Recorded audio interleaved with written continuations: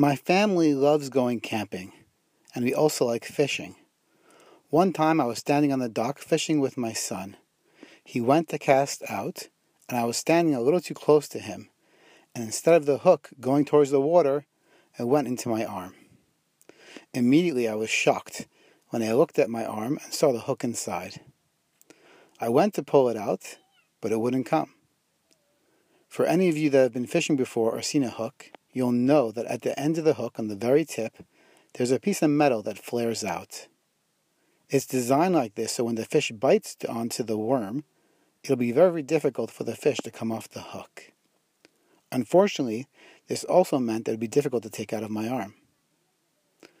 With the assistance of my wife and a needle, and after about 45 minutes, she was able to take the hook out. I was in some pain, but we were also able to smile, as my son had not caught any fish yet, but we joked that he had caught a tati. I thought to myself, what could we learn from the fact that the hook got stuck in my arm? On the same day, there was a gentleman who was bringing his boat to the dock, and he was having some trouble unloading it from his truck, so he asked me to help him.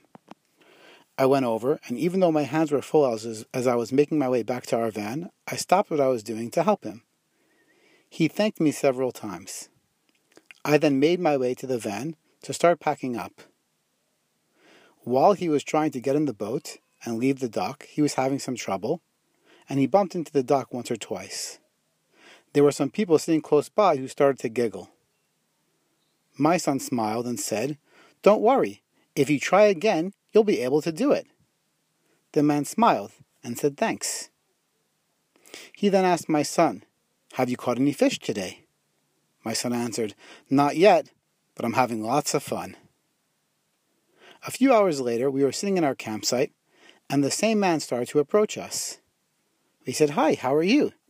He said, "Here, I have 6 nice rainbow trout for you.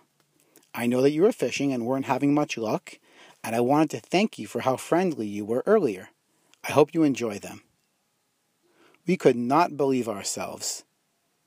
We were so happy to have delicious fish for lunch, and we were also so happy to see that our friendliness was reciprocated.